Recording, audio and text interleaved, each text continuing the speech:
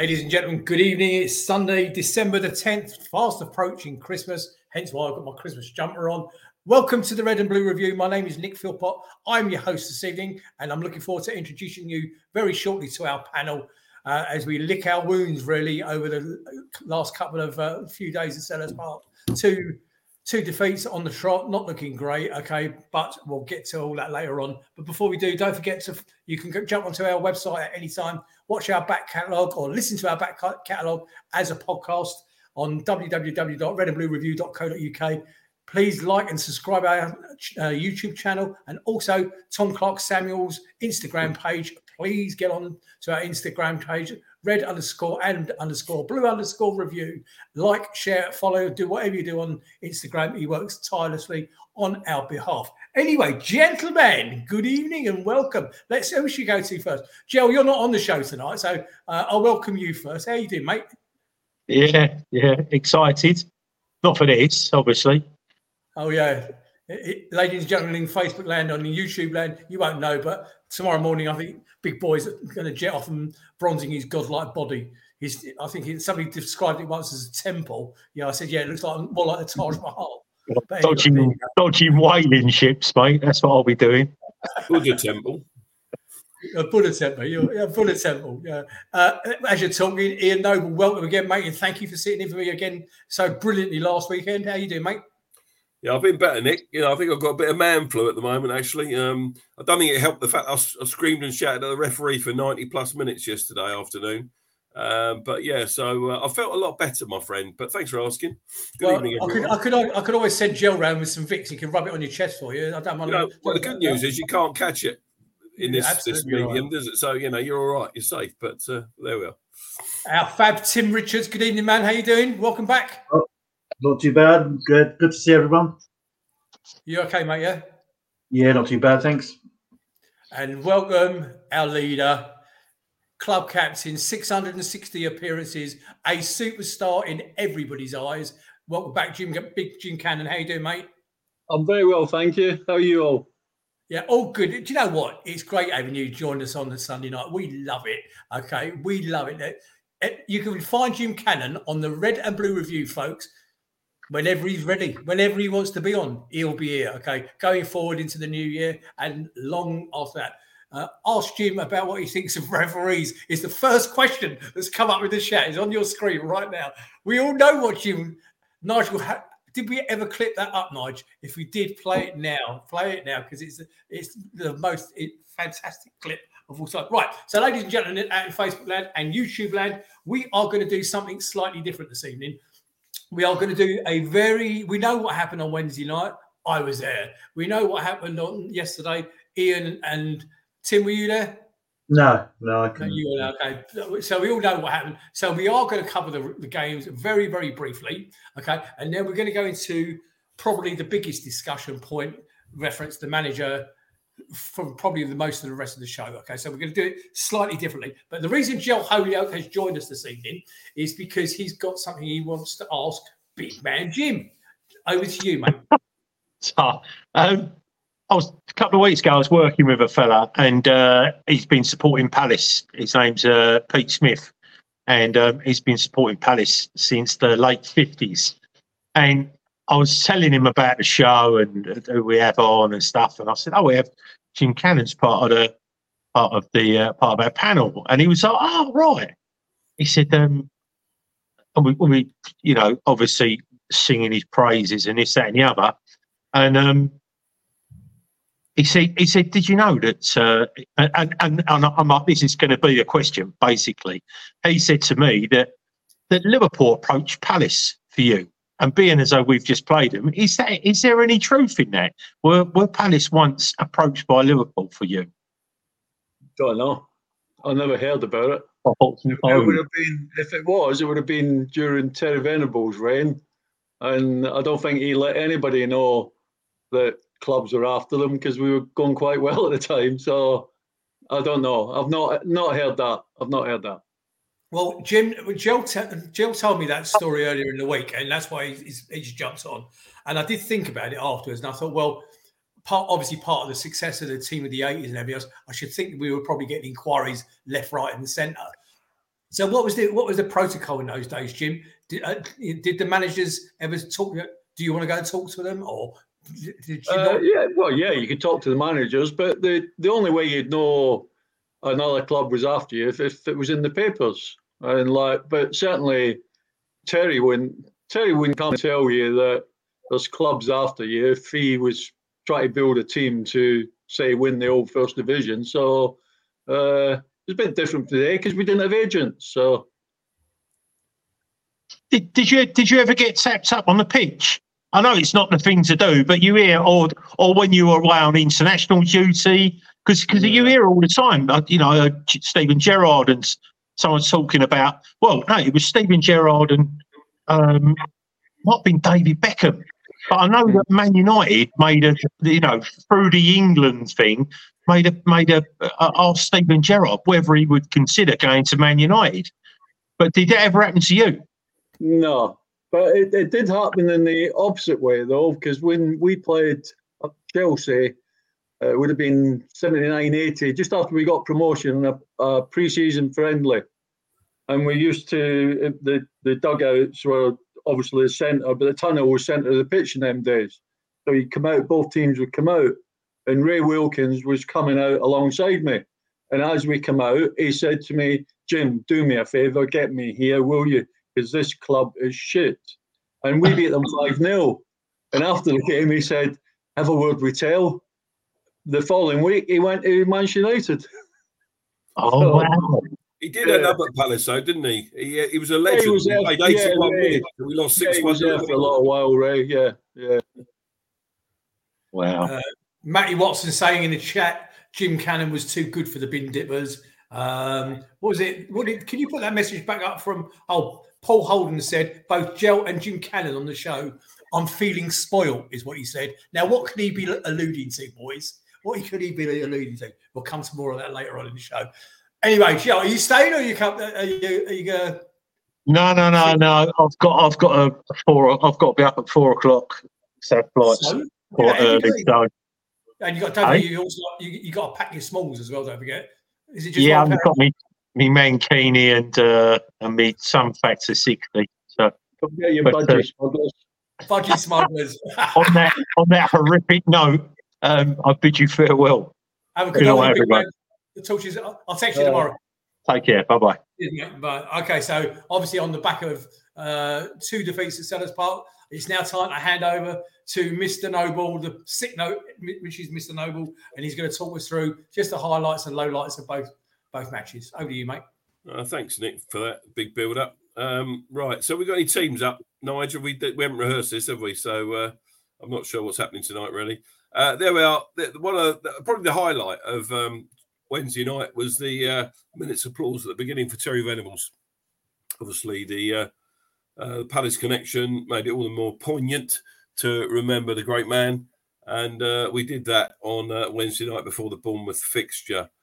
There's the team. I think there was one change from the previous outing at West Ham. And, you go into that game with some level of expectation. And I say that guardedly, given what happened and the interview that Roy gave after the game, which we'll come to a little bit later on. But we started pretty brightly, I thought. Ayew had a header from an Elise free kick. He then an effort from the edge of the box, which was tipped over. Lerma shot wide. Lerma was, really up for playing against his old side. And then Bournemouth scored on 25 minutes. It was a corner, badly defended. It was flicked on at the near post, and the guy got the rear post on Wardy's blind side. Wardy probably needs to hold his hands up for that one. Ayew was involved again after that. Shot low and hard, the edge of the box, saved, and Edouard's follow-up was blocked. That took us to half-time. In the second half, we did hit the post. At least they put Lerma through. Didn't realise at the time we actually hit the woodwork. And then, we were chasing the game. And all the way through, you think, it's Bournemouth. We've got to get back into this. And we never really tested them. We never really created a great deal in that second half. And then there was a long ball, a hopeful ball down their left. It was crossed into the middle for their Kiefer Moore to head home on 91 minutes. And then Selhurst Park emptied. Roy post-match, of course, made the comment about fans being spoilt. It was 4 blanks at home this season, and I think I know what Roy's trying to say to an extent, that there was a sense of expectation going into that Bournemouth game. That we look at those kind of games, Bournemouth at home. It's the same with Forest and Fulham, really, to be fair, when we drew 0-0 with both of those earlier in the season. The kind of games you expect to get something out of. When you look at the fixtures earlier in the season, when before balls kicked, you think they're the games we're probably going to get something out of, and not necessarily Liverpool, which was obviously 3 days later. So it wasn't to be.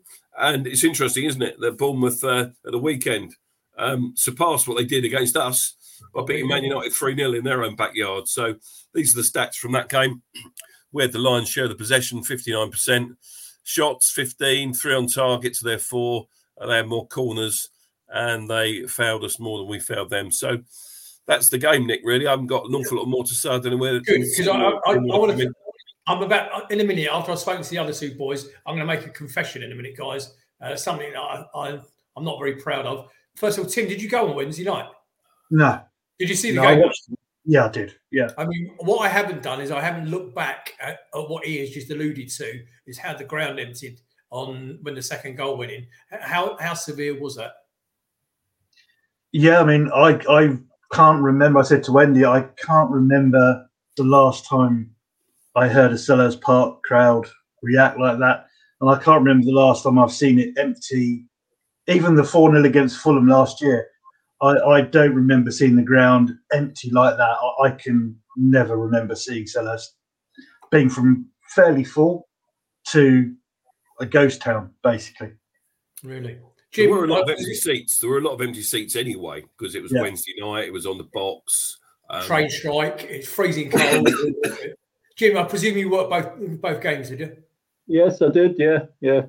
Give me your thoughts just on the Wednesday night performance first. Well, I mean, we all know it was poor. I wasn't sure about Roy's. I don't mind his comment about the fans. I think that's probably, he just worded it the wrong way, how he probably wanted to get it over. But we just didn't perform. But his comment about, I thought we worked hard in the second half. Well, I see their players closing down at 100 miles an hour to block our fullbacks trying to get the ball up the line, and I see our guys jogging there and stopping and let them hit nice balls over the top for them to run onto. So it was a poor performance. I don't know. Sometimes I'm looking at it and I'm thinking, if we go out there thinking that it's Bournemouth, we'll get the 3 points. Yeah. And Terry Venables was always adamant that football isn't tap water. You can't turn it on and off. It's like, if you start bad, it's very hard to pick yourself up and get going again. And I didn't like the way we played. I mean, quickly just talking about the last game, we never tried once to play it out the back. We pushed forward, we got the ball forward. Well, we should be doing that against teams like Bournemouth, but we end up passing the ball, 20 passes across the back, knocking into midfield. We didn't have a good midfield the other night. You know, Richards, he's all right, sort of defensive, but he's not going to set anything up. Lerma's on his own a little bit. So we don't get any far, and it comes back, and we're defending again. So it was very poor. And one of the strengths we've had so far is our defending. Yeah, I'm coming to that. I want to talk to you about that. Our defending has been very poor. Jim, okay, Ian, I know you want to jump in, but can I just, Jim, I want to ask you 2 questions in one. First of all, forgive me, but this is your first time you've been on the show since the passing of Terry. Okay, any words about that? And secondly, my second question, unrelated, is what the fuck has happened to our defence recently? I mean, our strength has been, or Roy's major tactic is his defence. Okay, it always has been. He's always set up to defend. We've had a strong back four, even though we know Joel's in his latter years now. Our 2 central defenders. Jim, from your perspective, please, a word on Terry and a word on our defence, please. Well, I mean, I'd known for quite a while that Terry wasn't well. I mean, the guy was a genius. You know, I know I saw a few comments on Facebook from Palace fans. Yeah, rest in peace, but I didn't like him. But I didn't like him because he come back with a guy that tried to buy the club that didn't know nothing about running a football club. But, I mean, if you're going to judge Terry Venables, you've got to judge him from 1976 to 1980, 81, because all he done was good work. He created a fabulous team. The fans, surely at that time, loved supporting Crystal Palace. I mean, the team of the 80s was obviously overhyped, but, you know, he only went because the chairman at the time had started interviewing people. And I spoke to Vince Allaire yesterday, and he said that we played Coventry away. You remember when Clive Allen scored that goal and the referee disallowed it? Yeah. He seemed to think from that day we went downhill. I mean, I remember the goal, and obviously I remember we didn't play that well after that. But he seemed to think that effect, because it was quite a young team, that really affected us. Again, I'm talking about referees that are just a waste of time. And but Terry was a genius. I mean, his coaching, his man management. He was a funny guy. You could have a laugh with him. You could have a drink with him. He wrote books. He wrote stories. He was on TV singing. Like, the guy was a genius. And every time he was coaching the under-21s, I think, with Dave Sexton. And every time they went out, Vince Allaire and Billy Gilbert would go away, they'd come back. And he said, Glenn Hoddle wants to come and play for us, purely because of how good he was. And you've only got to listen to the 96 European Championship players talking about him, how good he was and he was all for players. You know, he never went against players, you know, that sort of the dentist chair episode. You know, he stood up for his players, even though they probably were a bit out of order. But he was just a fabulous guy, and unbelievably good coach. Best coach England's ever had, English coach England ever had by a country mile. Thank you, mate. Good, great words. We're going to come back to the defence question in a second. Tim, you wanted to jump in then, Ian? Yeah. I watched yesterday. I watched the big match revisited, and it was Palace at home to who was it? I can't remember who it was now. Ipswich. And it was the week after. It was that week after that goal that wasn't a goal. And Jim, how you missed that header, I don't know, but I'll let you off that. But the reason I mention it is they interviewed Venables afterwards, and it's the first time I've seen it. And it kind of reflects what Jim was just saying. You know, like, we weren't playing well, and the interview said, "Are you going to tell the team that?" He said, "No, I'm going to give the team 48 hours. They know what happened. They play football. They know. Give them time." And you could see his brain was thinking about the right way of doing it, like a modern manager would do back in those years. So, yeah, I just thought that was really interesting. It kind of echoes what Jim was just saying, really. Ian? No, I was just really interested to hear what Jim's saying about him. You worked with him, you knew him well. And I think, your view is a view that, we all need to listen to and take on board. I think that Euro 96 tournament was very special. I knew Gareth Southgate quite well at the time. He was, I don't know if I've ever said this on the show, but I was Gareth's bank manager during Euro 96. He phoned me 2 days after that to sort out a few bits and pieces. And I didn't know what to say to him at first, but bad luck. The rumour was, and I don't think I ever corroborated this with Gareth, that he had his first 5 penalty takers sorted, but he didn't have 6, 7, 8 and 9. And it was rather a question of who's up for it. And if you remember, Paul Ince was looking away. He wasn't interested. And Gareth being Gareth and, okay, boss, I'll have one if you want me to have one. And he'd only ever taken one other penalty in his life. That was at Ipswich Town, and he missed that one as well for Crystal Palace. So it was, it was what the tournament hinged on. But that aside, it was a great tournament. And Terry Venables, as you say, Jim, fantastic football manager, fantastic tactician, ahead of his time, as Tim said. Forgive me, Jim. I should have come to you about that at the top of the show. I do apologise, but thank you for your great words. Big man, so what's happened to our defence? Explain to me how it can have changed in 4 or 5 games. It can't be just unlucky, bad performances. Something radical has changed. What is it, mate? Well, there's probably a few factors. I mean, we haven't got the team that you would want to put out there. So we've lost a few players, and them players are beneficial to helping the back four defend. And at the moment, the teams seem to have a lot more possession than us, which puts us under a little bit more pressure. But the goal against Bournemouth, like Wardy, there was a flick on. Now you shouldn't lose. The ball's dropped into the near post. I could see there was two players, one defending, one attacking, and the attacker has taken the defender out, which then left a defender against an attacker, but the attacker's in front of him, so he's never ever going to get there. So we should have had another defender in front of that first attacker, so that the guy behind could have just stayed and he could have gone and attacked that ball. But because there's nobody there, that attacker's cleared that space for his other mate just to come in and flick it on. And Wardy got caught. Wardy was marking him. As it came in, you could see him marking him, and then he just ball watched. And it's just gone behind him. And it's just poor defending. And we've done that a few times lately.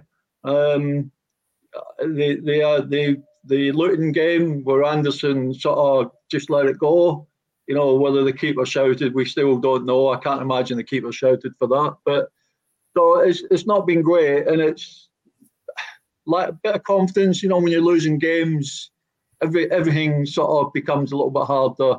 All little minute things seem a little bit bigger, and like if we'd have got a result yesterday, we've forgotten all about the defending. Ian? Yeah, people are making comments in the chat about the fact that we're missing Czech Doucouré. And I think that's a really valid point. Go back to the Everton home game. He didn't play in that. We lost that one. We lost some soft goals in that game as well. And I think we do miss Doucouré more than we realise. He does protect that back four. He breaks the play up a lot. And it means that there are less opportunities for the opposition to put balls into the box, less opportunity for mistakes to be made and goals to be conceded. So we're missing him big time. And I think that's fun. If I'd have put my finger on one thing as to why we're not defending as well, I'd simply say Czech Doucouré.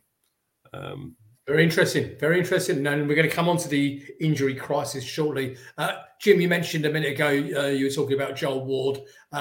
I think it's very poignant at this point that we congratulate him. Yes, we know he's in the autumn of his career. We know that this could well be his last season. Was it 350 games for the club, Palace Club? 10 years and 350 games. The one thing I am a bit confused about with Joel is that there's been absolutely no mention of testimonial. No. Is a testimonial still a thing, Jim? Yeah, I suppose they are, but in this day and age, they just give it away to some charity. So, but whether they can be bothered, I don't know. I'd imagine somebody like Joel Ward would sort of want to do something like that, give $500,000 away to charity or something. It'd be quite nice. But the modern day player don't need it, does he? Yeah. Yeah, I know. Back in your day, Jim, it was to reward the player, wasn't it? For being a loyal servant. It was, because the money weren't great. So, I mean, if you get an extra 10, 20 grand sort of end of the year for spending 9 months going to different dues, it was quite nice. But, I mean, they get that in a week now, so it doesn't really matter. But a lot of them still do it, but purely for... I don't suppose, I mean, a lot of the foreign players, I don't suppose they ever had testimonials. I don't know. Maybe in different countries they don't bother about it. But the last one I remember was Julian Speroni's, of course. It was at the end of the season. Same thing. Yeah. I got a parking ticket in Sainsbury's that night. I didn't pay it, but, there we go. Interesting. Anybody know anything out of Facebook land? Have anybody heard anything about a testimonial for Joel? Because I'd be quite interested. It'd be... something I think we all I think what we're going to do is we're going to move on to yesterday's performance, Ian, and I think we've got I know we've touched on the Roy subject, but we're going to do that in great detail in a minute. So cover off the Liverpool game if you'd be so kind. Yeah, okay. So there's the lineup. for the Liverpool game. So, yeah, changes in that. Remind me of the changes. I'm prepared this as well as I ought to have done. There was a change, wasn't there? Yeah, Elise, that's right. Elise drops out, yeah. And we were warned that he might not start. I think Roy said, didn't he? You know, he's been advised by the sports science people that, you know, he's been out for a long time and the games have come in too thick and fast. So Elise didn't start this game, but he was on the bench, of course. So, you know, it was early kickoff. We played Wednesday night and we have to play Saturday lunchtime. It was raining, then the sun came out. So stand in the rain, stand in the sun. I thought we started all right. We started quite brightly, really. Ayew and Lerma combined. Direct shot saved by the keeper. Very good save off the post from Lerma. Hughes wins the ball, plays it into Edouard, and is fouled by Virgil van Dijk, and the referee awards a penalty. And we all think this is good. But, of course, what he hasn't appreciated is that he hasn't spotted this foul in the build-up. So Hughesy fouls the Liverpool player. VAR have said, yeah, it is a penalty, but you need to look at this one beforehand in the build-up. Now, he goes over to the monitor. Yeah, whatever Liverpool want. He goes over to the monitor, and apparently he ran it back, so I'm told, 31 times, and it took about 3.5 minutes for them to decide that that wasn't a penalty because of that foul. Now, my point here is that I thought VAR was about overturning clear and obvious errors. So the referee has allowed play to play on. He's blown up for all kinds of other innocuous things during the game, but he lets this one go. There's a foul, and it gives a penalty. But because VAR have said, look at it, and he looks at it 30-odd times, he then chalks out his decision and withdraws the yellow card. Now, I don't get that at all. Surely it's not a clear and obvious error. Therefore, the penalty should stand. That's my red and blue tinted specs view on it. You know, probably according to the letter of the law, it's the right thing, and he should have blown up in the first place for a foul, but he didn't. He let the game play on. That's because he's an idiot. You're right. It was a foul, and he should have spotted it to start with. The bloke is a buffoon. Yeah, and the irony is that, of course, in the second half, when we did get the penalty awarded, he didn't give it. You know, he let play on. Now, it was a foul. He caught Mateta. The ball came in from the left-hand side. Mateta was caught. And a few people screamed at the time. I think the Homesdale roared at the time, I think, from memory. Yeah. And the play carried on for about 2 minutes, something like that, before he gets someone in his ear and says, you need to go have a look at this. But how long did he look at that one for? 10 seconds? 1 second. So he knew he'd made a rookie. He'd made a mistake. Therefore, he gives the penalty kick. So it's clear and obvious. Okay, yeah. I've got something on that subject at the time. It was actually 3.5 minutes between the incident and when he got the message in his lug hole. Okay, go back. Did anybody else notice? Now, you would have only noticed this if you were listening to what I'm about to tell you. You'd have only noticed this if you were listening to the BBC Radio London commentary on it. Okay, because if you go back and watch the whole game live with the clock in your top left-hand corner, what minute was that on, Ian?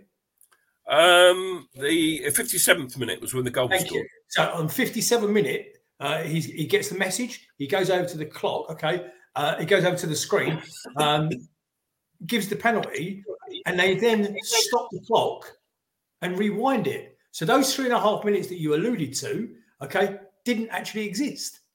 They went away. No, all that football they played in between it before he got that message in his lug hole, they rewound the clock back. Now, whether they added that on at the end of the game, I don't know. But go back and watch the full highlights again and watch the clock disappear and come back on at the point where the penalty. It's an absolute car crash. Okay, and Andy Medley, or whatever his bleeding name is as responsible for it as anyone else. Carry on, Ian. Yeah, I think it was a very, very poor refereeing display. We'll talk about the yellow cards in a minute.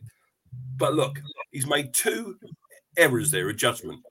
A, he's missed a vital foul in the build-up to the penalty that he did give. And B, he's missed a penalty that he should have given. that he then went back and awarded later. So as Roy said in his post-match press, I think it was his interview with TNT Sport, he said, who's refereeing this game? Is it the man on the pitch or is it the bloke upstairs? And it's really the bloke upstairs, isn't it? It's crazy. None of us like it. It's bonkers. There was some confusion about who was going to take the penalty. Of course, Eze's not playing. Edouard was off the pitch by then. Mateta grabs the ball straight away. All right, he was fouled, but he wanted it. He clearly wanted it. And there is an element of, if you're not sure who's going to take the penalty, it's the player that's got the most confidence, that wants to grab the ball and will take the kick and hopefully score a goal. But Ray Lewington, did you spot? Ray Lewington was screaming at Jordan Ayew for him to take it. And Ayew got the message and he went over to Mateta saying, they want me to take it. Mateta wasn't having any of it. He just kept the ball in his hand. And in the end, Wardy got involved and told Ayew to back off. But there was, again, we're not exactly got ourselves organised for that situation, which, again, I suppose disappointed me a little bit because when you've got 11 players on the pitch, doesn't matter who's on the pitch, you should know who's going to take the penalty. You shouldn't have to then decide between you. Am I right or wrong, Jim? What do you think about that? Oh, yeah, normally you've got your penalty taker and normally somebody else that would want to take it after that. But obviously if Edouard takes him and he's off the park. But I seem to remember, was it earlier in the season when Edouard was Mateta was fighting to get the ball for a penalty and whoever it was, I can't remember who it was, but sort of shooed him away. So, I mean, if he's a competent guy and he wants to take it, but yeah, you think it'd be a little bit more organised. So, yeah. So look, we're 1-0 up, and we think this is pretty good. And then come the yellow cards. So Jordan Ayew, let's talk about his 2 yellow cards. The first one, Liverpool get a free kick, and he sort of goes to stand in the way to stop him taking it quickly. All right. Now, apparently that is now a bookable offence. But when Virgil van Dijk took the kick, he tried to jump out of the way. So he didn't try and block it. He just tried to jump out of the way. So that was a yellow card. And I just think that's incredibly harsh for a yellow card in itself anyway. But I suppose if they're the rules. But then 15 minutes later, he just catches the Liverpool player who's there he is. He just catches him. And as Roy has said as well, again, in his post-match stuff, maybe it's a foul, okay? But why is it a yellow? He's on a yellow already. What happened to referees saying to players, look, mate, you're on a yellow card. Be a bit careful. You do that again and you're probably off. There's no warning there at all. Madley was almost smirking as he brandished the red card. I don't know if we got a picture of that one, Nigel, but there is a picture of it. And someone's put a Liverpool badge on his top, haven't they? Superimposed it. But, he was almost delighted. He could not wait to get those 2 cards out of his pocket and send a Palace player off. And apparently he's got some history in sending off Crystal Palace players, Andy Madley. And the other thing is that apparently he's refereed Liverpool a dozen times and they've never, ever lost when he's refereed them. Now, I know they're a good side, so they're going to win most of the games, but that's a bizarre stat in itself. So he's trying to make it as difficult as possible for Crystal Palace to compete on a level playing field with Liverpool, one of the best sides in the country. So I think the whole crowd was really surprised. There was almost a gasp of, really? Is this happening?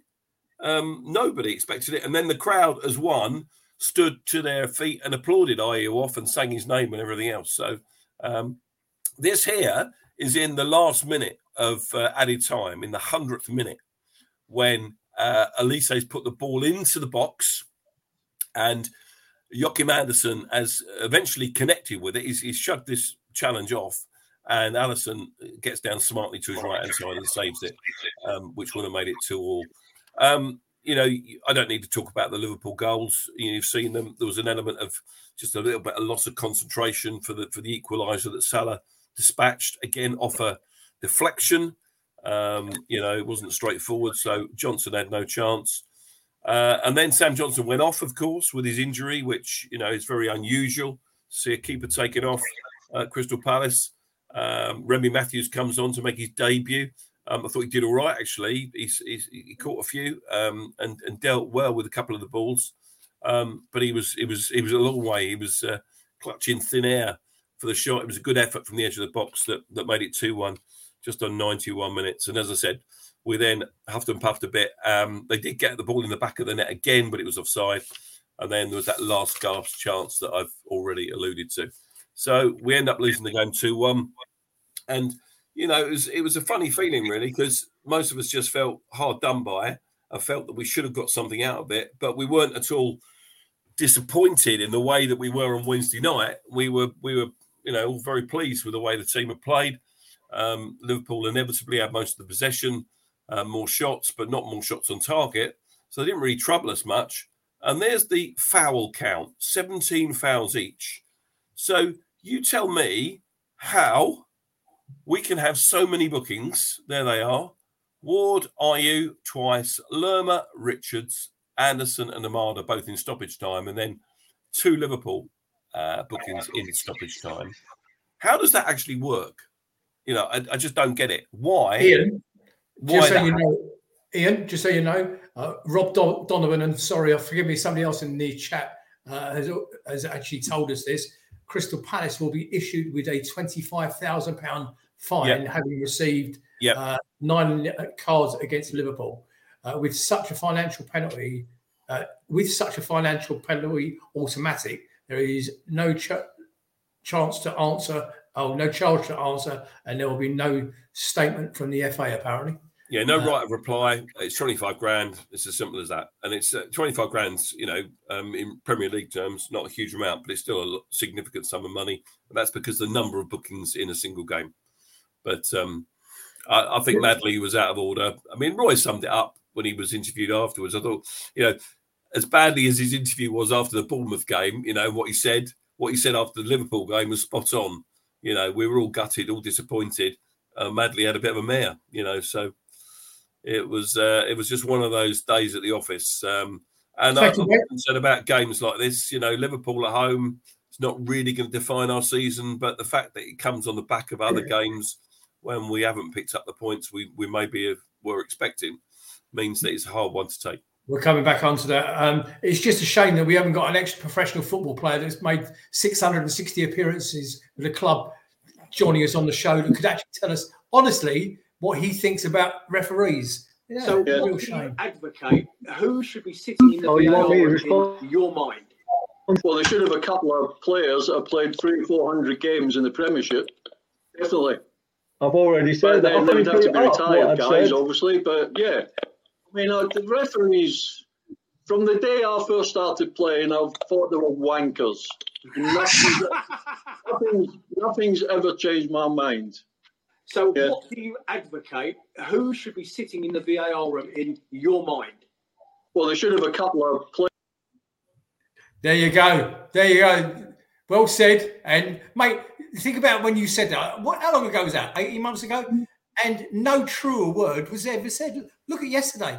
Absolute car crash. Those words were bang on, and they still apply.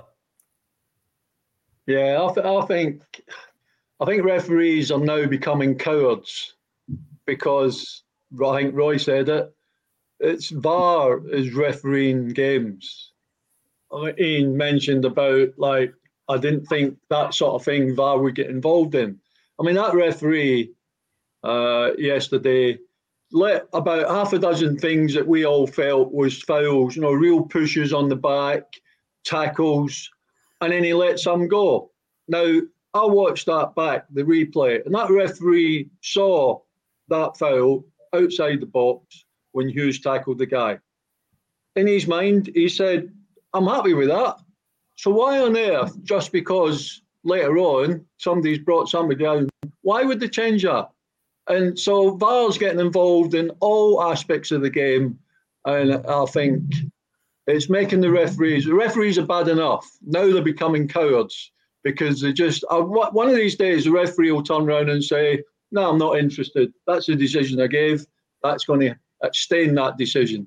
But are they frightened? I don't know. But the standard of refereeing is very poor because the inconsistency yesterday of people getting pushed and people getting pulled. And I mean, Van Dijk hit him. Who was he passing to when he tried to take that free kick? He just aimed the ball at Ayew, who was 3 yards away. How many times in a game if you looked at all the Premier League games, how many times you see somebody standing in front of a ball and the referee just say, go back? Didn't bring out a yellow card, but that guy did. And the second one was it's absolutely disgraceful. It's almost to a point now where every foul is a yellow card. And I don't get it. Yeah. The percent of fouls that are yellow cards are just fouls. Don't know. Ladies and gentlemen. Let me just come in here, Nick, if I may. Paul Bristow says Darren England did what Jim has just said. He stuck by his original on-field decision when we played Villa at Villa Park. The problem with that one, Paul, is that Darren England had to look at it about 61 times from 4 or 5 different angles to eventually decide that it was a foul when the Holt end up baying for a penalty in stoppage time. When, in real time and at most angles, that tackle by Chris Richards on the Villa player was just a very good tackle in the box. Now, we did it at the time, but now it's interesting about that tackle and about that VAR decision that without it, if it had gone the other way, Aston Villa wouldn't have beaten us that day. And everyone's waxing lyrical about their unbeaten home or their 100% home record. They've just beaten City and Arsenal. We've come the closest to upsetting that in the last dozen games. Okay, right, boys, we're going to draw a line under those 2 games. Before I move on, Dan Simmons, I know you're watching out there. Phone me tomorrow, mate. I've got some news for you.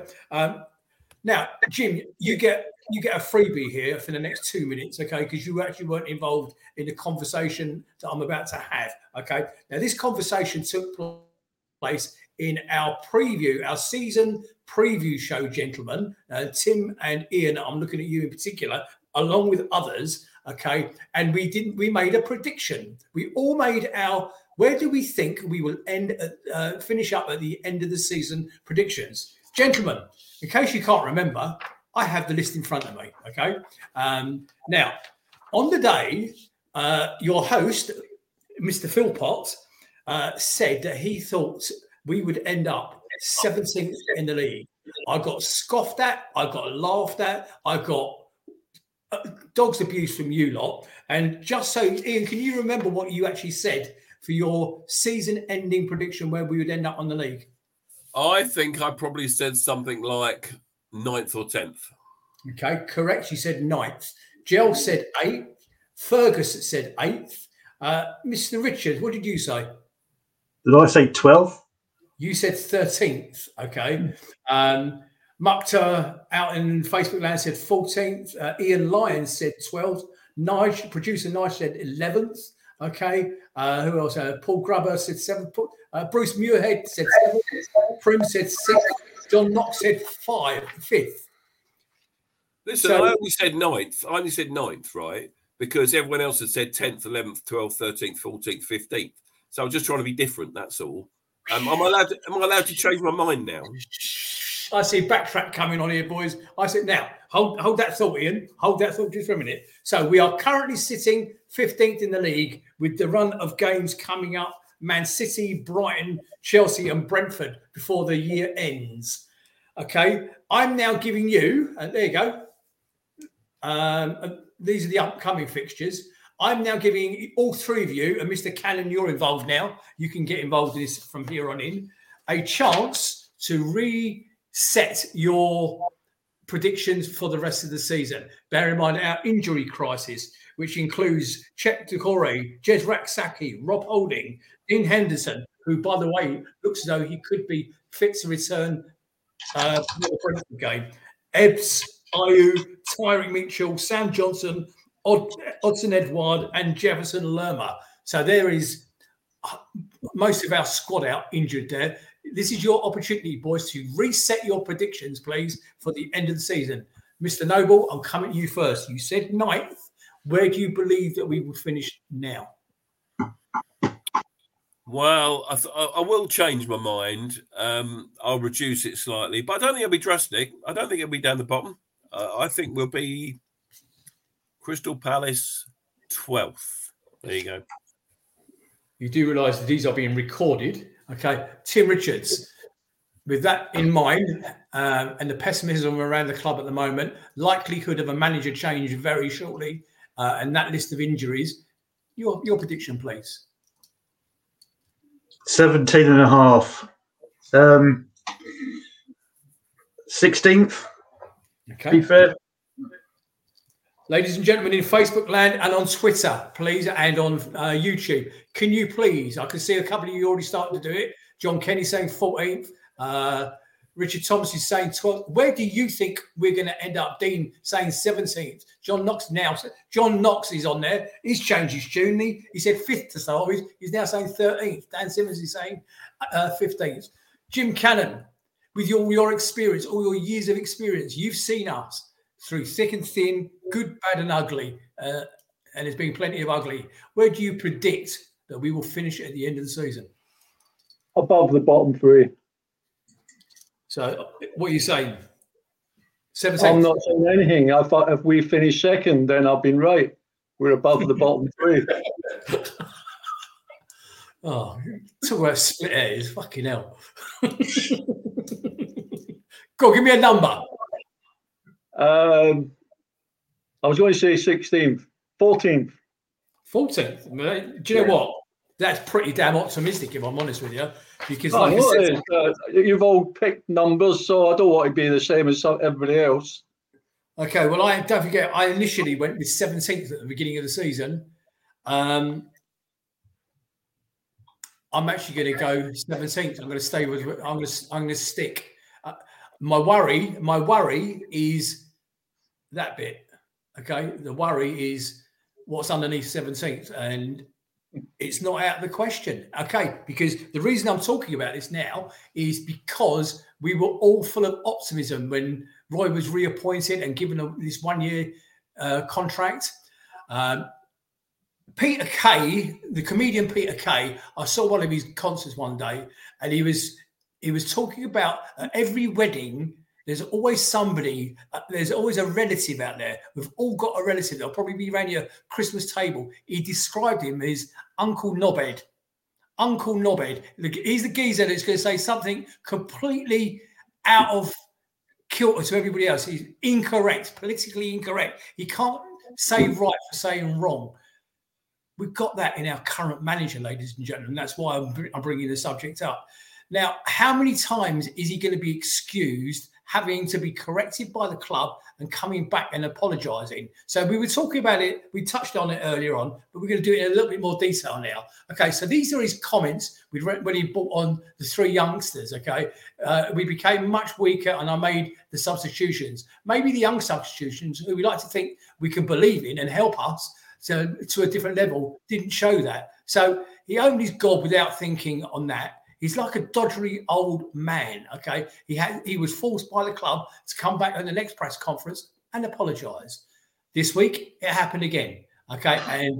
And you've all seen those comments. This is after the Bournemouth defeat, okay? And the Bournemouth defeat was embarrassing, and it was with frustration. And he came out and said that the Palace faithful have been spoiled with the style of football that he's playing. Are you having a laugh? The style of football he was actually dismissed for 18 months ago. Are you having a laugh? Boys, I've talked too much. I want you three to have a chat about it and tell me why I'm wrong. Is he Uncle Knobhead? Ian? I think you're being terribly unkind to our manager by comparing him with Uncle Knobhead. I'm one that backs Roy more than others may be. I think clearly he says things in the heat of the moment in these post-match interviews that he later regrets. It's been 2 or 3 times now where he's said things that everyone's jumped on. Clearly, we haven't been spoilt per se as supporters of Crystal Palace. But I think what he was alluding to there with the Bournemouth game was that, as I said earlier, there was an expectation. We thought we were going to win it, and we didn't. And no matter how much we huffed and puffed, and clearly the players put in some effort. I'm not saying they didn't put in any effort, but it got to the appearance of the people watching the game, it looked as if we weren't trying maybe as hard as some of the Bournemouth players were, and therefore we lost the game. But I can see where he's trying to come from, and then he realises he's made a faux pas. So he says, I'm terribly sorry. Now, I don't believe the club are saying to him on his back, saying, you must apologise. I think that apology has come of his own volition. That's my view. Some people might disagree with me, but, he's clearly said something that is not right, and he's apologised for it. We've all made mistakes. What we've got to remember, you're saying a doddery old man. I think that's unkind, but he is 76 years of age. We'll slow down a bit. Jim, you slow down a bit, don't you? I slow down a bit. Tim, you certainly do. We slow down a bit in life. So I just think that Roy... I never sped up. I don't know why he does it sometimes. He must question himself, mustn't he? And, you saw in the interview with TNT Sport yesterday after the game, he can't wait to get out of there now, probably, can he? But he's stuck with a job, so he's got to carry on for a bit longer. But someone said in the chat, I think he'll walk. I think it'll be a mutual thing. Maybe not in the next couple of weeks, but maybe early in the new year or something, if it carries on going pear-shaped, that he'll say, enough is enough. I'd rather be on a beach somewhere than managing a football club. Tim? Yeah, I think this goes a lot deeper than just Roy's comments. If we go back a few years, why did we end up with Patrick Vieira as 5th or 6th choice manager? When they got rid of him and they got Roy in for the rest of the season, they had months to find a new manager. Nobody wanted the job. Why is that? Is it because all the managers out there can see that you have owners that either choose not to or don't have the funds to invest in the squad that's paper thin anyway? And we've all known Roy as being a real diplomat, watches what he says. But there's been several times this year where he has made comments and called out the board and questioned the lack of support he's had and the lack of investment. So I think a lot of his comments he's made weren't right, but I can understand his frustration along with what he said afterwards. So this goes a lot deeper, I think, than just a manager who maybe should retire.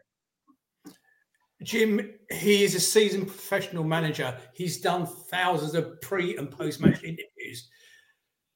Is it deliberate, these mistakes? No, I think probably Ian's right. I think he's put it in the wrong way. You've been spoiled. I think what he meant is exactly what Ian said. Because we've done really well, especially last season when he came in, and the expectations this year, and we've seen it when we've said, right, there's a group of games, what are we going to do? Are we going to beat them? We're going to beat them. We're going to beat them. Because we expect our team playing to the full strength would beat the likes of Bournemouth and Fulham and Everton and Luton. But the Premier League's a different kettle of fish these days, because you've only got to watch Luton play and Man City just about scraping a win against them. There's no easy game anymore. Also, I think Roy must look at his bench behind him and think, what do I do? Because there's nobody there that he can bring on that's going to make us better. Apart from Elise coming on yesterday, he's not got anybody that's going to bring on and make the team that's out there better than what he started with. Too many injuries. We've got a team now where we've got lots of problems because of injuries. We can only if we put our best team out, we would be okay. But through 38 games in the Premier League, you're not going to do that. So it goes back again then maybe to we should have strengthened a bit more. We should have brought a bit more quality. And we didn't do that. And I mean, everybody's going to jump on the bandwagon about Roy. Roy's done brilliant. People said, well, yeah, he done well last year, but maybe we should go with a new guy. And if he'd started really well, and everybody'd be the same opinion. But as soon as you get a few dodgy results and then you got loads of injuries, then the main consensus is he's too old. Ian said he is old, and he's probably too old, but the club asked him to come back. He's a football manager, and he went, yeah, I'll have a go at that. But, maybe it's time that we look elsewhere. But you could bring the best manager in the world. He's not going to improve that team with what we've got there, with the injuries that are out. The players that we got on the park, they're going to have to fight for every result. I mean, yesterday they were brilliant, but he changed the style. There was not one ball knocked out to the two centre halves in the 18. Every ball the keeper got, he went long with it. We pushed up. condensed them and try to win the second ball all the time, which helped us. And I think the fans would prefer to see that than us try to outpass Liverpool in our own 18-yard box.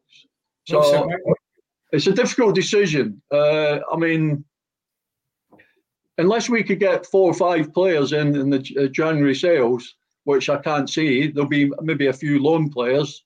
It's difficult, and I think we're just going to go. I don't think another manager would make any difference at the moment unless he could bring in a load of players. My concern on that subject, Ian, I'm coming to you, and Tim, I'm coming straight to you. My only concern about what Jim's just said is that the longer we leave him in that position, and Ian, you're muted, the longer we leave him in that position, that they're not going to give Roy a large budget to spend in the January window. Okay, knowing full well that they're going to replace him in June at worst, but at best they're probably going to replace him in January.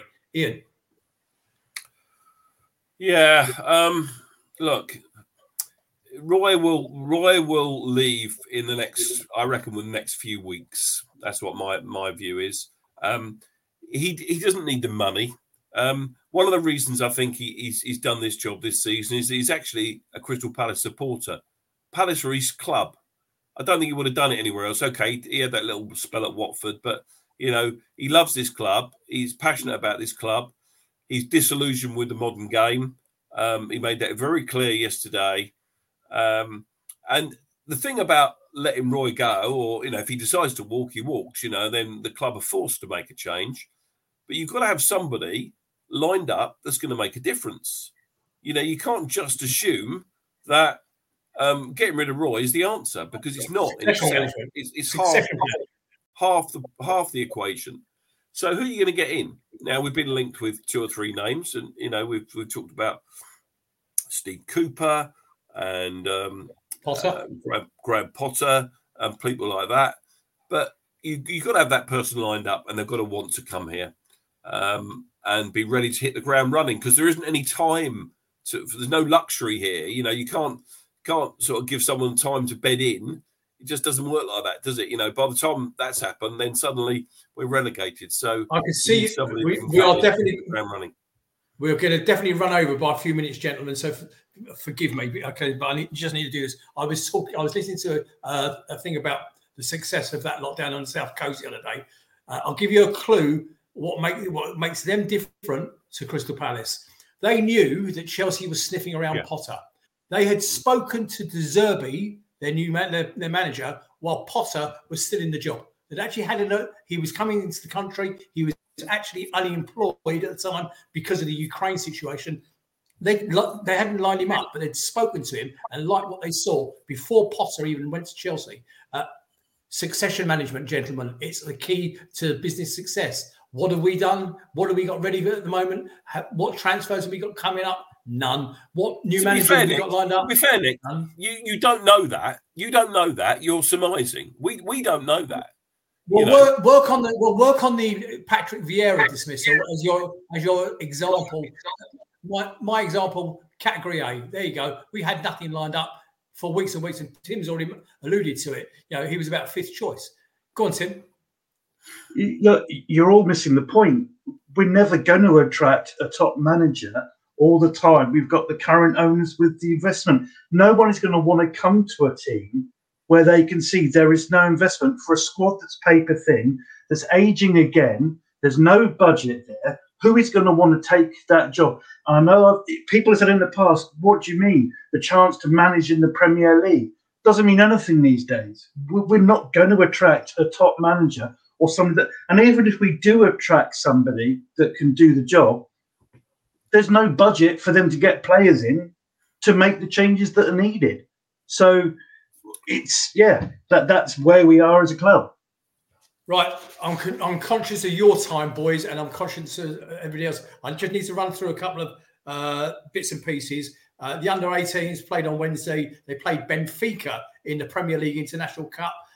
They won 2-1 against Benfica at the Sutton Stadium. Their next match is against Middlesbrough in the Premier League Cup, and that's on Monday the 11th, tomorrow. Well worth probably tuning into the Palace website for that. The under-18s, they played Plymouth Argyle and ran out 2-1 winners. at Home Park the other day, and our representative down there was Paul Bristow. Well done, Paul. They will play either AFC Fylde or Hull City away in the 4th round proper in January 24. But the standout performance of the week, okay, and I'm going to labour on this for a minute, was today, the ladies. They were playing in, again, at Alder Sutton Stadium in the Women's FA Cup. And they ran out 6-0 winners against Chatham Town women. Now, it's fair to say there is a gulf in the quality of those two teams. I'm aware of that. Chatham Town playing a much lower league than the Palace ladies. And the difference was chalk and cheese, as you can see, and it was reflected in the 6-0 win. Girls, I actually had that on most of the afternoon on my phone because it was available on the Palace website, unusually. Okay, so massive congratulations from all of us. Okay, and then next match is away at Reading Women on Sunday, the 17th of December at 1 o'clock in the Select Car Leasing Stadium. So good luck, girls. Okay, and that'll be their last fixture before Christmas. Boys, we've packed a lot into that hour, okay, and that was really interesting stuff. Have I missed anything out? Is there anything else we need to discuss, Ian? Women wore the new kit, didn't they, for that game, the FA Cup tie? So this is the full shirt. They're only 90 quid if you want one. Apparently they're sold out already. I know that the Real Panel's got his and Yasmin's got hers. Anyone else spent £90 on a full shirt? And we're going to be wearing that kit when we play Everton at home in the FA Cup 3rd round. To kick off the 3rd round on Thursday, the 4th of January. What a stupid night for a football match. It's live on ITV4, and they expect us all to go to Sellers Park to watch it. I haven't decided yet whether I'm going. What about you, Nick? Yeah, I'll probably be there. And by the way, you mentioned Paul, the Real Panel. Ladies and gentlemen, I was watching the show live that Ian was hosting last Sunday, and Paul Keir made his debut. I know how strong he was. I know how knowledgeable he was. I know how much of a massive fan he is of not only the show, but of Crystal Palace. And I'm delighted to announce to you all that Paul has agreed to come back on. Is he with you next week, Ian? I'm not on next. Well, he's going to City, and he's on the City. Actually, no, yeah. I'm sorry. I know the answer to my own question. Ian Lyons is hosting next week, okay? And he's going to be joined by Teresa Baker, and also Paul is coming back on with Ian Lyons next weekend. So look forward to that, everybody. Jim Cannon, what can I say? Again, for the millionth time, thank you. Okay. No problem. Buddy, it's great having you on. One day we might actually talk to each other without an internet camera and without a messenger message. We actually never pick up the phone and talk to each other. But hey ho, thank you so much. Really appreciate it. Ian and Tim, well done, guys, as always. Ian, I hope you're feeling better soon. Ladies and gentlemen out in Facebook and YouTube land, have a safe week, okay? Try and put the back-to-back defeats to one side. Things can only get better. The only way is up from the 17th. So have a strong week. I'll see you soon. Up the Palace. Good night, everybody.